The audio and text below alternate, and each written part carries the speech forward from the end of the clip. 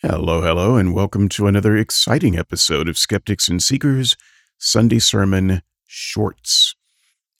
Hopefully, this doesn't go more than 5 minutes.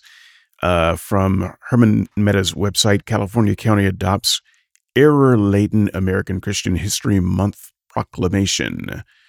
From this article, 2 weeks ago, supervisors of the county of El Dorado, just outside of Sacramento, California, passed a proclamation declaring every July to be American Christian History Month, or maybe it's American Christian Heritage Month. The one-page document manages to say both. Okay, so that's the crux of the article here, Herman Meta goes on, but really I just want to talk about the idea of America being a Christian nation. I don't want to get into the argument of whether it actually is a Christian nation or not, because it doesn't matter. It doesn't matter to me if every founder that started America said, we want to create a church state.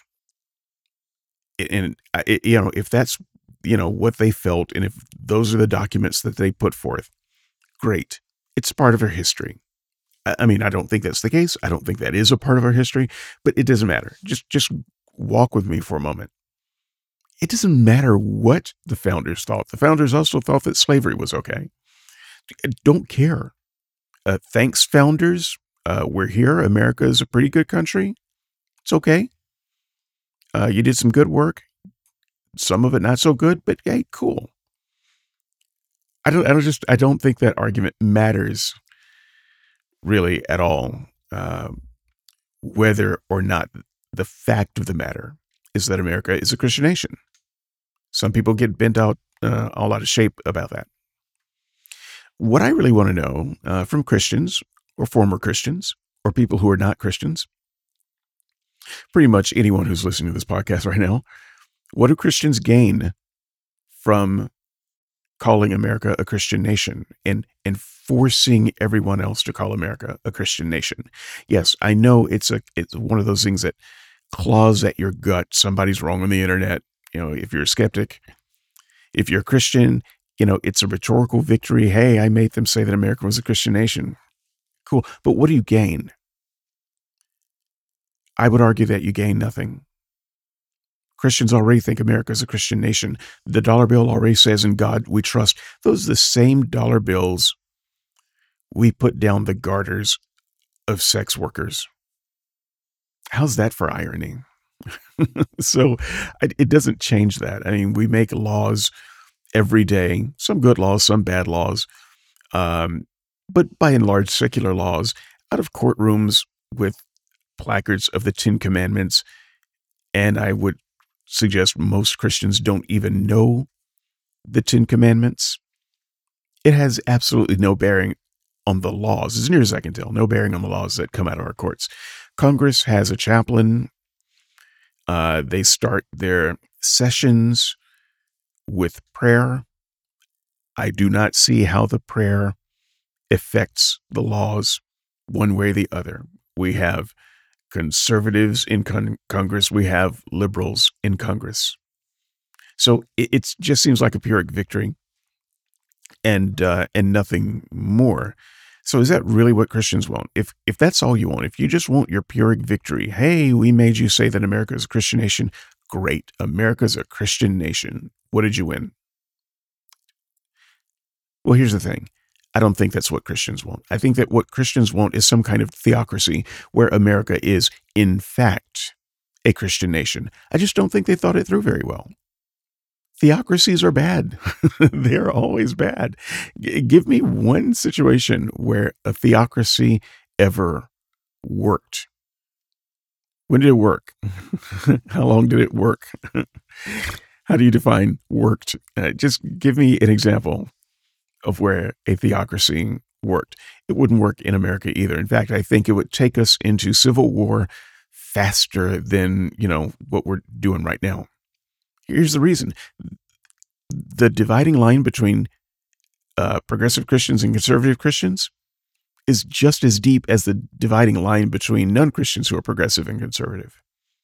You have as many, if not more, Christians, overall Christians, who think that abortion is okay and homosexuals should be able to marry.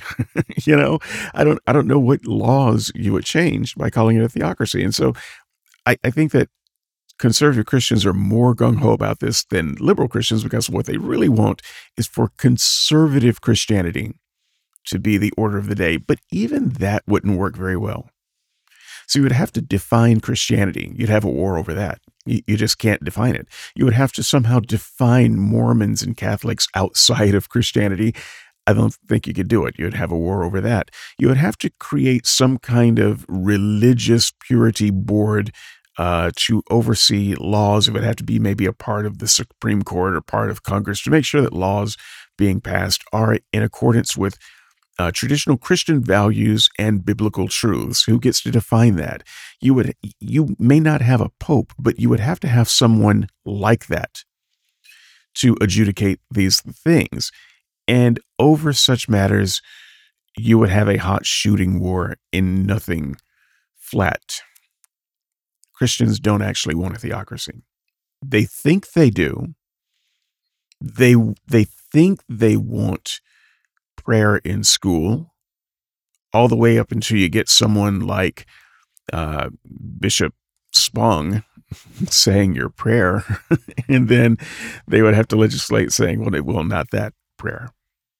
A Muslim imam saying a prayer. Well, no, not that religion. Our religion. Well, a Catholic saying a prayer and, tossing in some Hail Marys. Well, no, not that kind of Christian. Our kind of Christian. It would be a nightmare, just like it always is with any theocracy. Look, that's my time. I've got to run. Hope you enjoy this little short comment on the board, skepticsandseekers.squarespace.com. Log in your Discuss account, discuss away. You can find any board, plop your comment anywhere on any board. I will find it. And if I have time, I'll respond. I try to respond to comments. You can shoot me an email, skepticsandseekers@gmail.com.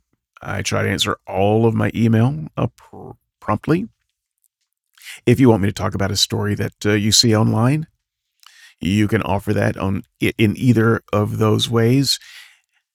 And until the next time, this has been David Johnson with Skeptics and Seekers Sunday Sermon Shorts. Bye-bye.